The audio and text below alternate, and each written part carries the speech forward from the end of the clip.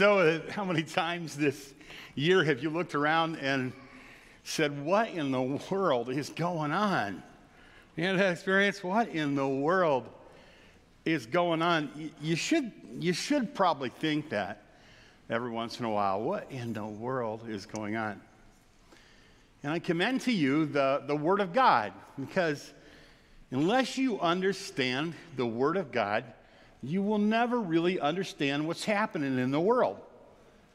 God alone can communicate to us from a heavenly perspective what's going on. And we're preaching, if you're regular here, you know that we're preaching through a book of the Bible. We're preaching through the last book of the Bible. That in itself ought to make the hair on the back of your neck stand up. That's pretty exciting. You're preaching through the last book of the Bible, and most people know that Revelation is the most symbol-laden book in the Bible. It's full of symbols. And Revelation 12 is where we are today as we preach through the Revelation. And Revelation 12 is the most symbol-laden chapter of the most symbol-laden book in the Bible. Even in this chapter, full of mysterious symbols, it is really obvious what is going on. And when you understand it, then you will understand with great clarity what is happening in your world. And you alone will understand. Only those who understand what's revealed here will really understand what's happening in the world. And it helps to know what in the world is going on. The Bible explains our world, seen and unseen. The Bible explains our world, good and bad. The Bible explains our world, beautiful and ugly. The Bible explains our world, holy and evil. And it's only the people who really know the book and believe the book and understand the book who understand the world they're living in. And so the way to understand the world and to live successfully in it is to know your Bible. So I commend you for watching. I commend you for attending today on this cold winter day and bringing your Bible. Here's the idea. It's a great idea to get your own copy of the Bible and then to mark it up and to be very familiar with it, spatially where things are on the page and stuff. But people that have walked with the Lord for a long time, like my grandparents who are with the Lord now, my grandparent Shipley. My grandpa Shipley was a quiet man, and when he died, they passed his few things out. He didn't have much, but he had a number of Bibles. I got a number of my grandfather's Bibles. And I can see that even though he was not a perfect man, he was a man who clung to the Lord and faithfully attended church and faithfully studied his Bible. And he had his own Bibles that he marked up and he put little notes in them. They say, you've heard this little quip, a Bible that's worn out usually belongs to a person who isn't spiritually worn out, that is. You want to have your own copy of the Bible. You may use electronic devices. I do that a lot, and they're very useful. You may carry that. That's fine. But if you didn't bring a copy of the Bible today, we also have just purchased new Bibles for the pew, so that if you happen to want to follow along, you can just reach up, take that pew Bible, and you can turn to the last book of the Bible. It's in the 900s, I think, page 900 and something, in Revelation 12. You can actually follow along, because what I'm going to do today is I'm going to just give an explanation of every verse. 17 verses. It won't take me too long. We'll be done before noon. But I'm going to explain every verse. But more importantly, there are three chunks you want to kind of watch for. There are some characters in the story. There's a story that's going to unfold, and it's crazy, amazing. And there are three main characters. Actually, a woman, a child, and a dragon. How interesting is that? And you're going to see those main characters introduced in verses 1 through 6. Verses 1 through 6 then introduce these three main characters that are going to be acting in the story. And it kind of goes back before time. And it sets up what's going to happen in verses 7 through 17. The second chunk, starting in verse 7, talks about a war. And this war is obviously in heaven, and it's during the tribulation.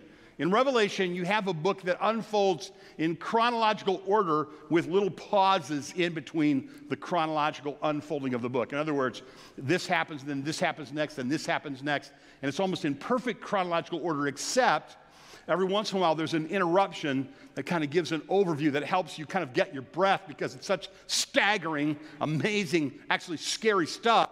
That every once in a while, you need to take your breath and go, what's going on? And it orients you, and it usually takes the scene from heaven. And in chapter 12, you have one of those pauses. If you remember, there's a scene in heaven where there are there's a scroll with 7 seals, and as the scroll is unfolded, things happen on the earth, especially in chapters 6 through 18, which describe a period of time called the tribulation. The last 3.5 years known as the Great Tribulation. And the Bible talks about that frequently in a number of places, but it's described in a lot of detail, in a lot of really scary, sobering detail in chapters 6 through 18. And it's there for a reason. God doesn't want this to happen to us and us not know what's going on. So you have this, but during that time of horrible judgment that's poured out, symbolic seals are opened and judgments come on the earth. The last seal contains 7 trumpets that sound.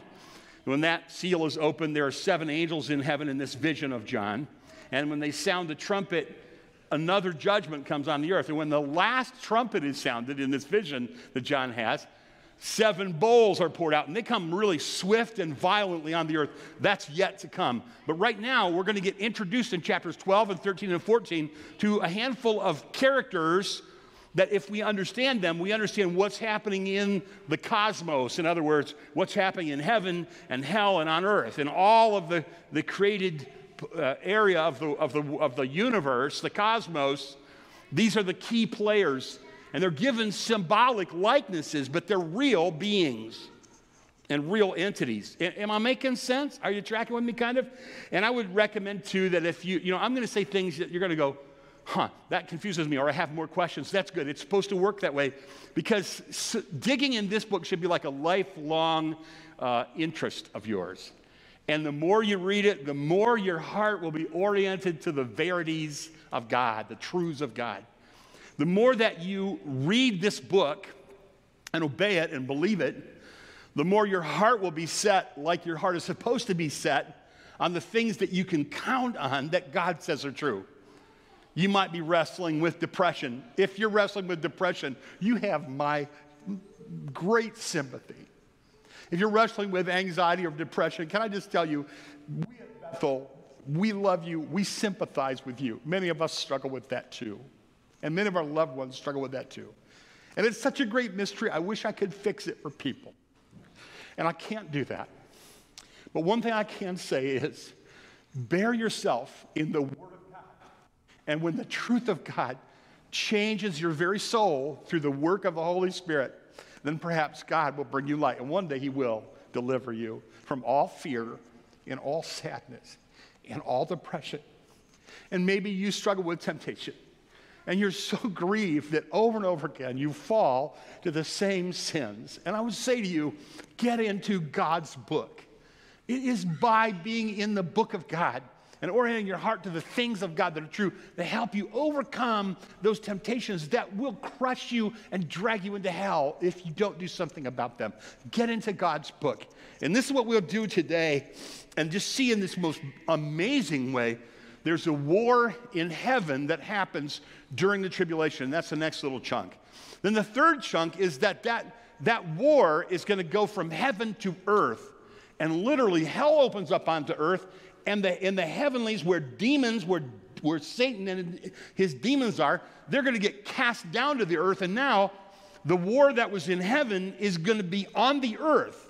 And that's what's described in this. So again, what you're going to see is the first 6 verses are describing the 3 characters that are introduced in chapter 12. There are other characters in chapter 13 and 14.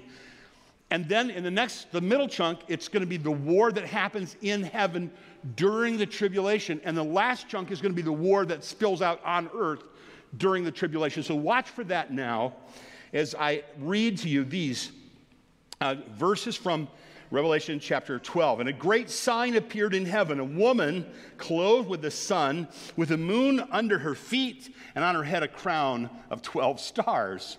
She was pregnant, was crying out in birth pains and the agony of giving birth.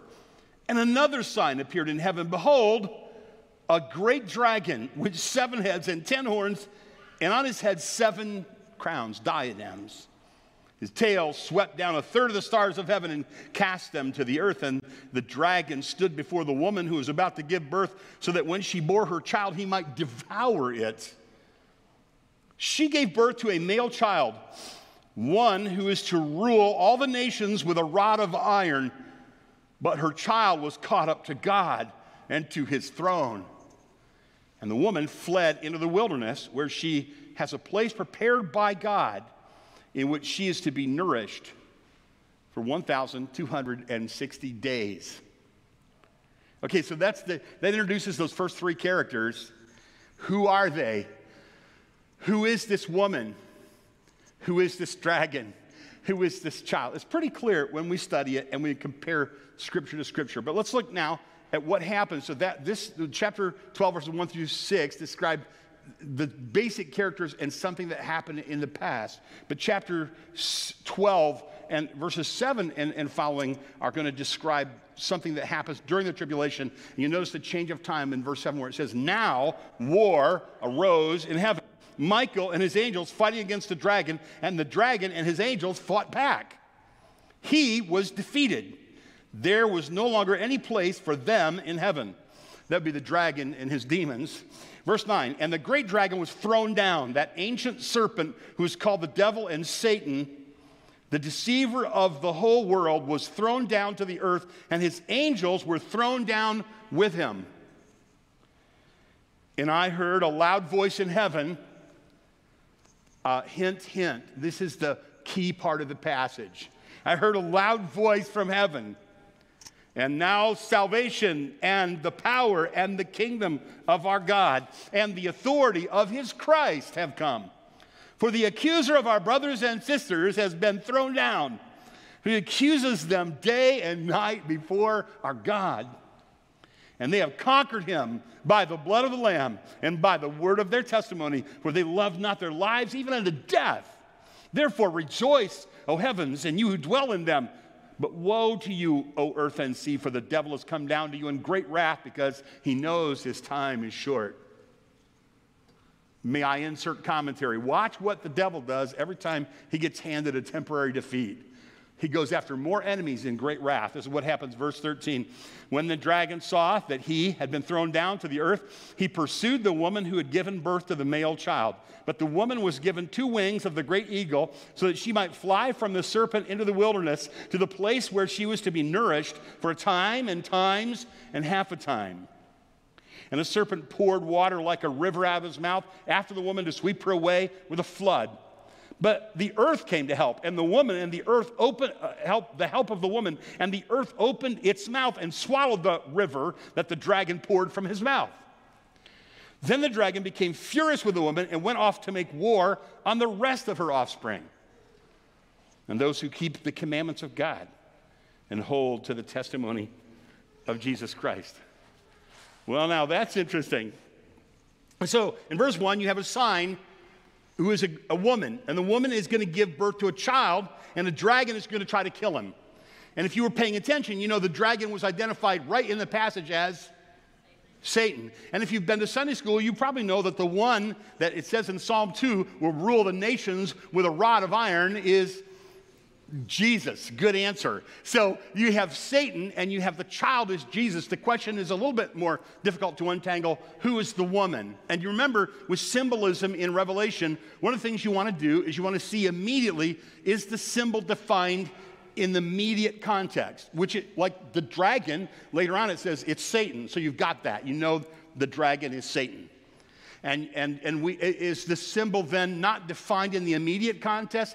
Is the symbol decoded in the extended context? In other words, somewhere else in Revelation, a little bit later on, we're going to see that the description of the devil is clarified in chapter 13 and verse 1. There's a little bit more description when it says the 10 heads and the 7 horns and the 7 crowns and such. But you'll see in the extended context, and you see that. So in other words, if you want to know, when I was a 17-year-old boy, I pastored a little church in the country.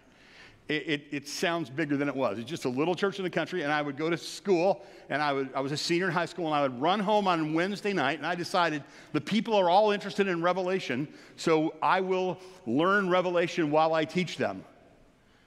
That's only a 17-year-old could have that much chutzpah, right? I just, okay, I'm going to teach Revelation. But I remember that I would run home on Wednesday night, and I had a little typewriter table at the end of my bed, and I had these commentaries by trusted people that were published by Moody Bible Institute, where I want to go to school. And I read, what did they say this? And I remember this passage thinking, okay, I can see the dragon is Satan, and I can see the child is Jesus, but who is the woman?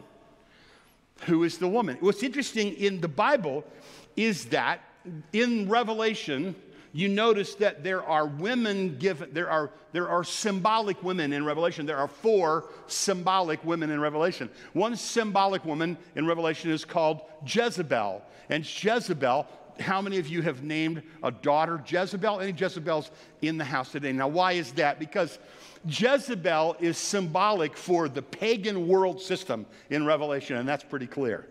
Then there's a scarlet woman, a harlot, a whore. It says in Revelation is 17. This would not be good either. And she is symbolic of the apostate church or a false religious system in the end time. And there always have been, and there always will be false religious systems. And in the book of Revelation, the false religious system is called a great whore, not a bride, but a harlot. Sorry for the harsh language. I'm just reading the Bible here. And then there is, in chapter 19, praise be unto God, the bride of Christ, a symbolic woman who is the bride of Christ. The church, that's right. All the smart people said. The church. Now you have another group of people that are clearly identified throughout Scripture, and they are the focus of much of Scripture. You have another group of people that from the beginning to the end of Scripture are the focus of much of Scripture. And they're symbolically recognized as a woman in Revelation, and this is the woman we're talking about. The woman is Israel.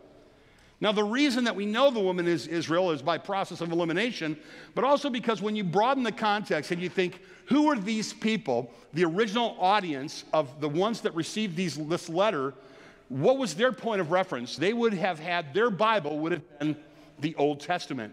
And there are 500 allusions to the Old Testament in the book of Revelation.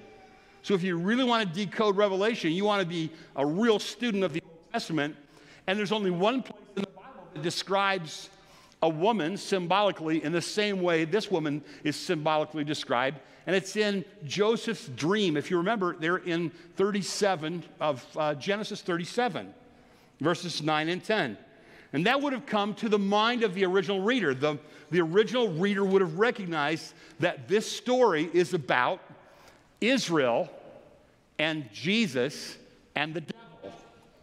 And so the Jewish people are key players in the cosmic conflict of the ages. And this always affects what happens in heaven and earth. And can I remind you, if you were an unbeliever and you don't believe the Bible, and you don't have any orientation about the things of the Lord, and you turned on the evening news, why would it be over and over and over again the focus of world attention is on the Middle East and on Israel and on her right to exist, and the miracle of her rebirth as a nation? It is a fascinating thing. How do you know the Bible is true? You could say, well, there's evidence for the resurrection, and there is, and we can study that. Evidences for the resurrection prove the Bible is true. Or you could study the manuscript evidence for the Bible and the amazing miracle of God's providence in the transmission of Scripture. You could see all how Scripture portions are collated throughout the world in a computer and how much agreement they have, and it would be a faith-strengthening thing. Or you could do like Lois and I have done, and you could travel to the Middle East. You could travel to the land of Israel, and you could lay eyes on all the places the Bible talks about, the geography of the Bible. It's faith-strengthening to see that the Bible's geography isn't like stories and myths that are made up. It's real time and place. Isn't that the way it was? Like, this is the place that where Jesus' feet stood. This is the place where Jesus adopted this as his hometown. This is where Jesus made bread and fish for breakfast for the fishermen. This is a real place. This would be faith strengthening. And one might come to believe, like Sir William Ramsay did, when he traveled around the world and looked at the geography of the Bible. He was a skeptic who came to robust faith in Jesus Christ. Or you could study the archaeology of the Bible, the things in the world that still you can dig up, and they confirm the truth of the Bible. But today I want to suggest a different way that you could come to trust that the Bible is true, and that is just simply this, what students of Bible prophecy call the super sign of Israel. The existence of the nation of Israel, the resilience of the nation of Israel. Alexander the Great asked his chaplain to give him one commanding evidence of the existing God, and his chaplain, without any hesitation, said, "The amazing Jew, Your Majesty, the amazing Jew." According to Jesus in Luke chapter 21 and verses 23 and 24, it says, "There'll be a great distress in the land, wrath against his people. They'll fall by the sword," his people, the Jews, right? "They'll be taken as prisoners to all nations. And Jerusalem will be trampled down by Gentiles. Until the time of the Gentiles is fulfilled, Israel will survive a great prolonged persecution," and it has. "And it will be a key player in the very end of time." Take your Bible this afternoon and read Romans 9 through 11. Israel is not replaced in God's economy. God is still going to keep his promises, his covenants to Israel. And you see this happening in the world today, and so that's what you have. If you want to understand the world, you want to understand the key player is the devil and his demons. And obviously, Jesus, the child, and his angels, and Michael, the archangel, and his other angels. And the nation of Israel. You can't understand Revelation without understanding what's going on with the nation of Israel. The Jewish people are key players in this cosmic conflict of the ages that happens between heaven and earth, including the dragon Satan, the child Jesus, Michael the archangel, angels and demons, and the woman who is Israel. God has a future for Israel. It's an amazing thing to study this. Mark Hitchcock, who is a favorite Bible scholar of mine, calls the existence of Israel in its regathering God's super sign of the end times. Israel's in the headlines almost every day. The psalmist said in Psalm 121 and verse 4, "He who watches over Israel will never slumber, will never sleep." Those that are near to the heart of God understand the nature of God's covenant that he made with Abraham. It's in Genesis chapter 12 when he says, whoever blesses you, I will bless. Whoever curses you, I will curse, the Abrahamic covenant. You remember the hiding place story? Corrie ten Boom, who's a Dutch woman, lived in a watchmaker shop. Her dad was a watchmaker named Casper, and they were hiding Jewish people because they were God's people during the Holocaust, right? And they came along and imprisoned Corrie and her sister and her father. And Corrie survived to tell the story, but her sister died and her dad died. But somebody asked him one day about him hiding the Jewish people. And he said, if I die, Casper ten Boom said, if I die in prison, it will be an honor for me to have given my life for God's ancient people, the Jews. In verse 2, the woman gives birth to a child in travail. Israel is constantly persecuted in travail in bringing Jesus into the world. We could go back through the Old Testament and we could see places where Satan over and over again orchestrated ways to try to wipe out the seed of the woman, this child, even from what they call the proto-evangelium. It's a fancy word for the first place the gospel is hinted at in Genesis chapter 3. And it says that Satan will be crushed by the woman. Satan has tried to wipe out the godly seed, and he hates this godly seed. He hates Israel. Another sign appears, verse 3, a dragon, a great red, 7 heads, 10 horns, 7 diadems. The color red represents death, mortal danger. It's warlike. The 7 heads represent 7 consecutive world enemies, empires. You'll see this when we get to Revelation chapter 17 and verse 10. It's decoded there. And so Satan has some influence with these world empires that come one after another. Many Bible scholars also see, because there's a vision in Daniel where in the end time there's 10 toes in the feet of this image, and the image represents successive world empires, and the last world empire is a 10-nation confederacy. And so sometimes Bible scholars think, oh, this is a symbol that Satan is very bright and very dangerous and very powerful, and he is the head of a great world dominating power that's going to oppose God's people in the end time. And this is what it's saying. The diadems, the crowns, are symbolic of, obviously, of political or national power. And so even if a child read this, he or she would say, this is a very bad being and a very powerful being. Would you agree? If you read that, you'd think this is not something that you want to stumble into after dark. Clearly, this is a symbolic, bad, powerful being, a very dangerous spiritual enemy in verse 3. Verse 4 describes the fall of the original fall of Satan and the fall of a third of the angels with him and his desire to destroy the child there. So you see, read it again. So his tail swept down a third of the stars of heaven. Now later on, they're going to be, and often angels are identified as stars. A little bit later in the text, you see specifically says it's angels. So when Satan originally fell, was cast out of heaven after an opposition to God, he took a third of the angels with him. They are demons. Some of them, most of them, are in the heavenlies, and they roam the earth. And some of them have been consigned into hell. It's surprisingly, Satan hasn't been to hell yet. He isn't in hell. Satan is in the heavenlies. Satan has access to the throne of God. And someday when he gets sent to hell, he's not going to rule hell. He's going to be an object of punishment there in hell, according to the Bible.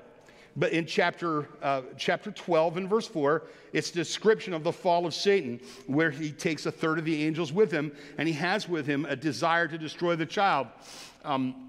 Before the woman who is about to give birth, so that when she bore her child, he might devour it. And this is a symbol of how Satan has always wanted to destroy the child or Christ. And even one example I can give you for sake of time would be the story from the Christmas story, if you recall, that Herod tries to wipe out all the male children in Bethlehem.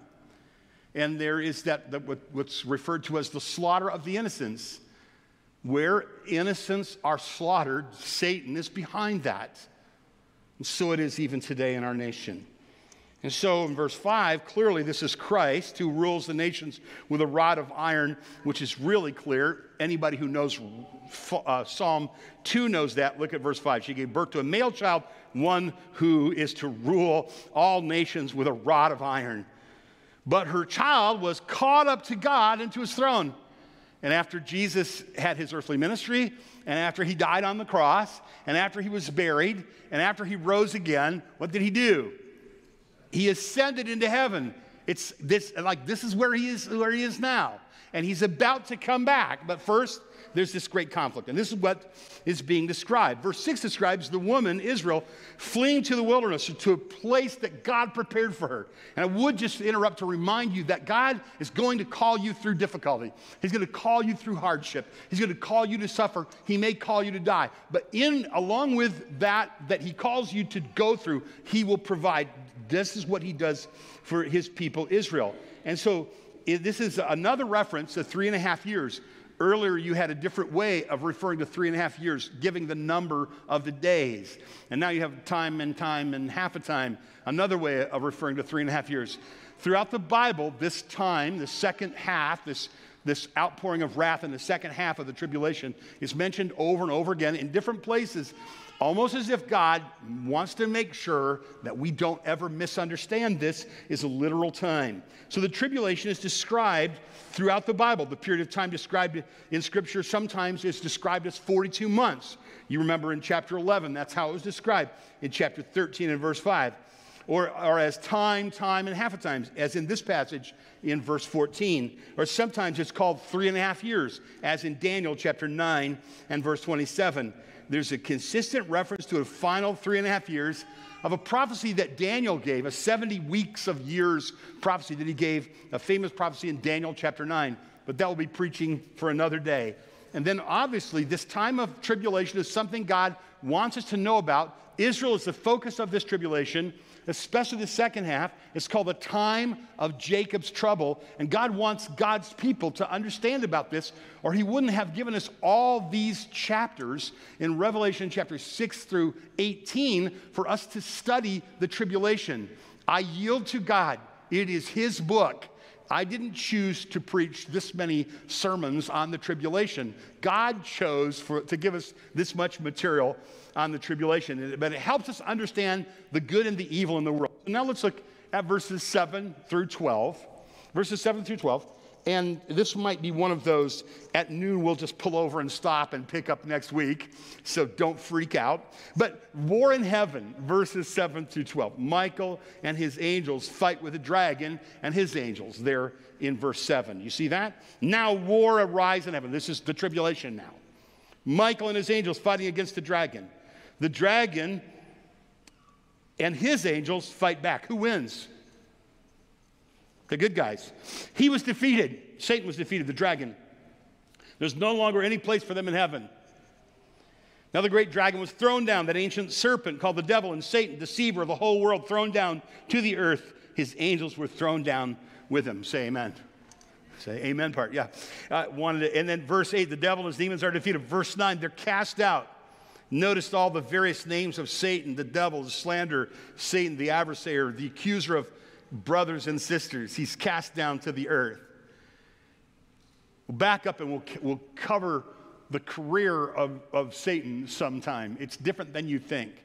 This week I was reading the Screwtape Letters, a wonderful, wonderful book by C.S. Lewis that was a fictional example of letters sent back and forth from a senior demon to a junior demon, and it's full of rich scriptural truth. But one of the things it does, not to criticize, but one of the things it does, though, is it probably doesn't communicate the great horror that we ought to have when we think about what a horrifying, evil, wicked enemy that we face. Without Christ's help, we would be immediately destroyed. He hates you. He hates your wife. He hates your husband. He hates your children. He hates your grandchildren. He hates this church with an evil, evil hatred. You ever watch a movie that was bad and then it got lots worse? Let me tell you what they did. They introduced a character who's bad, and then they had him do something incredibly bad, right? That's how that works. You got a really bad person, and you're watching this movie, and it's fairly interesting, and then all of a sudden he or she does something incredibly evil. And now it's like, oh, this person is really bad. That's what's happening here. God wants us to understand the devil isn't to be understood physically as in red tights and a pitchfork. This is symbolically a way to say he's powerful, he's smart, and he's deadly, and he's active in the world, and he wants to destroy you. This is war. First it's war in heaven, but then it's going to become war on earth. Verses 9, 10 through 12 are the heart of this. It's the loud voice that comes from heaven, and you have another scene, as you often have in Revelation, of worshipful rejoicing in heaven. This is worth our time. Let's read it again, and let's hear it as coming from a voice from heaven that's unidentified, and yet he says, I want you to write this down. So it's the voice of God or an angel that's saying, I heard a voice in heaven. John is seeing a vision, right? He hears a voice, and here's what the voice says. Now the salvation and the power and the kingdom of God and the authority of his Christ have come. For the accuser of our brothers and sisters has been thrown down, who accuses them day and night before our God. And they have conquered him by the blood of the Lamb, by the word of their testimony. They loved not their lives, even unto death. Therefore rejoice, O heavens, and you who dwell in them. But woe to you, O earth and sea, for the devil has come down to you with a great wrath, because he knows his time is short. This is what the voice from heaven has said. Can I give you a little secret? In your listening to a message, always watch for the path to the cross. A good message always has a path to the cross in it. Where is the pastor going to go to the cross? Where is the preacher going to go to the cross? Well, here it is. This is the Christ. This is the path to the cross. In the middle of this great, horrific, frightening conflict in the heavens, Satan is going to be cast down to the earth. He won't be immediately destroyed. He'll do horrible things on earth first, eventually be cast into hell. But he's cast out of heaven. And they're rejoicing in heaven. This voice is saying, write this down. Write this down. There's great rejoicing in heaven because the accuser of the, and it's appropriate to call it brothers and sisters in the original language here. The accuser of brothers and sisters has been cast down. Who is this accuser? Who's this red dragon? This is the devil. This is Satan. He is the accuser. He's the one who loves to remind you of your past sin. He's the one who loves to remind you of who you are without Christ. And he continually does this. How frequently does he do it? According to the Bible, he does it day and night. He's unceasing in his accusation against you. You accuse other people and you bring up their sin against them, not in order to teach the law of God and show them the path of the cross, but if you bring up a loved one's sin against him, you are not on God's side. You are working for the enemy right there. He's the accuser of the brethren who brings people's past sin against them day and night. How do they conquer him? How do they conquer him? According to the Bible, because Jesus died on the cross and he shed his blood. By the blood of the Lamb, the symbol for Jesus frequently used in Revelation is a slain lamb, a sacrifice for our sin. God sent his son, our Savior Jesus, as a sacrifice for our dark sin. You are a sinner. You have broken God's law. You know you've done things you feel guilty about. The only way out for you is not to overcome your bad stuff with your good stuff. It's to throw yourself on the mercy of Jesus, who already paid the price by dying for your sin. This is the promise of the Bible. How will you overcome evil in your life? How will you overcome temptation in your life? How will you overcome even the bad things that you've done in your past that you feel guilty about? There's only one way to overcome that. That is through the blood of the Lamb, through the death, sacrificial death of Jesus Christ, and that you have a testimony that you believe it and that you're willing to die. I'm ready to take his side. I believe in Jesus. I know he died for my sin.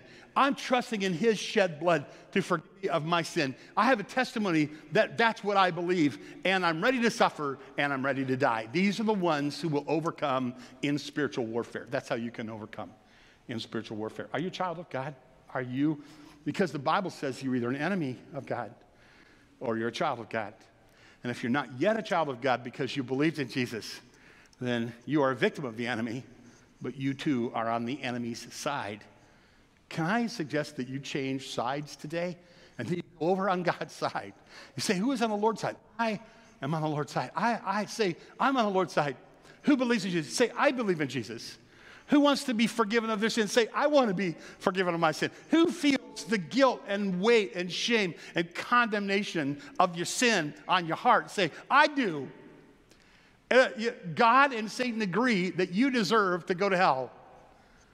But God says, I will send my own son, Jesus, who's the lamb that's slain. And a plan that I had before the foundation of the world, the Bible says. And now that coming to its conclusion, everyone will see, every eye will see, every knee will bow, every tongue will confess that Jesus Christ is Lord. That's what the Bible teaches.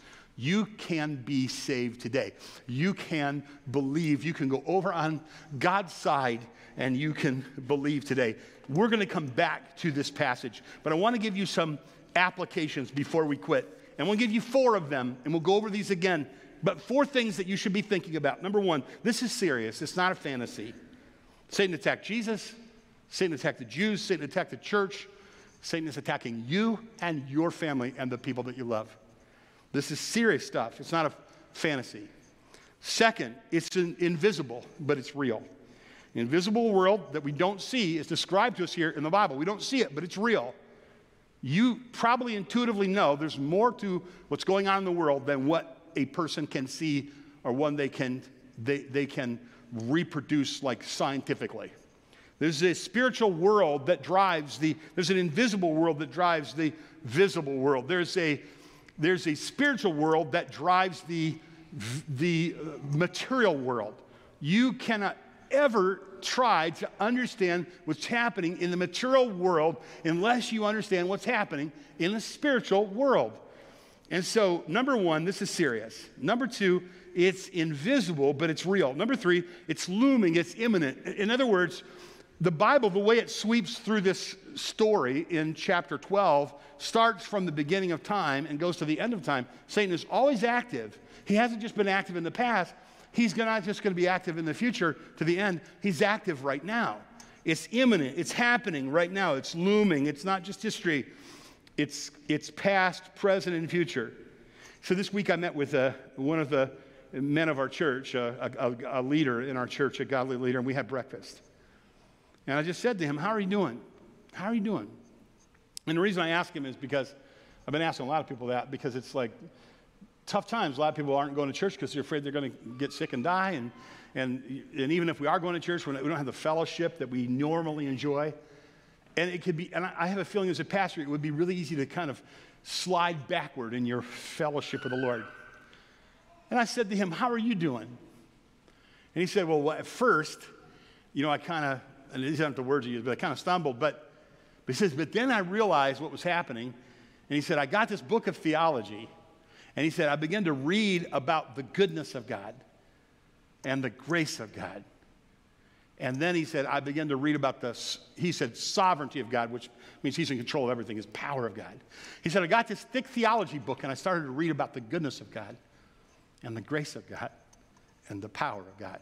And I want to say to you, get out the book, read about the goodness of God, because Satan is going to try to get you to pick a different way and tempt you to believe that God is not good, that what God has for you is not best. He's going to do that to you. Get out the book and never let anybody cause you, tempt you to doubt that God's way is the best way, that God is good. And don't ever, so Satan will come along and he'll tempt you to say, God isn't good, choose something else. What's that called? That's called temptation. But then what he'll do, he'll come along with accusation. Are you tracking with me? You can expect Satan to come along with temptation and say, choose this, even though God says it's the wrong way, choose this way.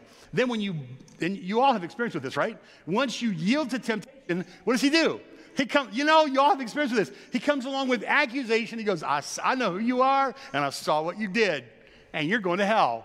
And everything he said there is right, except he doesn't want to tell you about Jesus. Never be tempted to doubt the goodness of God. That's what you do when you're tempted. Or the grace of God. That's what you do when you yield to the accuser. Don't let Satan get you to believe that God's ways aren't best. Don't let Satan get you to believe that Jesus isn't eager to forgive you and cleanse you and give you a brand new life and let you start all over again, over and over again. Because the blood of the Lamb, the word of their testimony, I believe, and I'm willing to die. I love not my life unto death. So, number one, it's serious. Number two, it's inevitable and real. Number three, it's looming, it's imminent, it's upon us. Number four, it's very deceitful, as I mentioned. And so I want to suggest to you that what you do is you say through over and over again, you remind yourself when you come face to face with the guilt that you have, but Jesus died for my sin. Do you want that to be true? That is true. But Jesus died for my sin. I believe, I trust Jesus that he died for my sin. And then he's going to come along and he's going to say, let me remind you of who you are, and let me remind you of what you've done. And then you say, I've overcome him by the blood of the Lamb. Who is on the Lord's side? Who will serve the King? Who will be his helpers? Other lives to bring, the old hymn says. Choose you this day whom you will serve. As for me and my house, I will serve the Lord. Would you pray with me?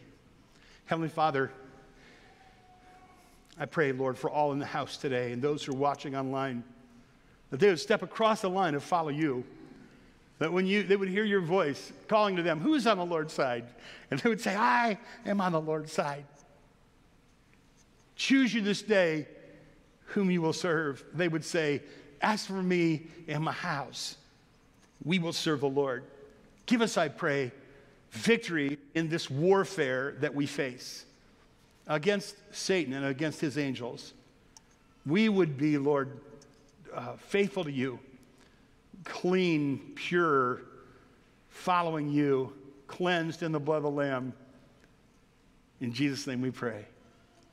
Amen. Before you go home today, I want you to know that we're going to have people here at the front. I'm going to stay here in the front today. If you'd like to talk with me, I'd like to talk with you. I want to welcome you to come forward, talk with us, and we'll help you. If you need some spiritual counsel, we'll be glad to give it to you. God bless you. Have a good day.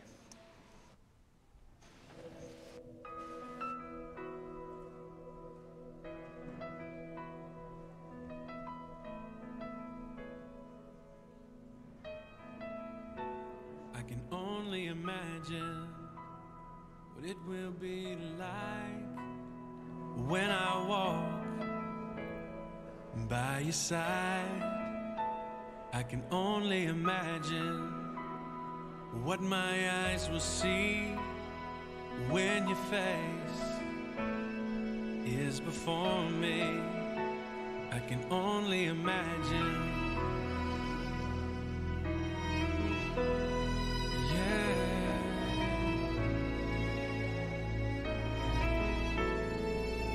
Surrounded by your glory, what will my heart feel? Will I dance for you, Jesus? Or in awe of you be still? Will I stand in your presence? Or to my knees will I fall? Will I sing hallelujah? Will I be able to speak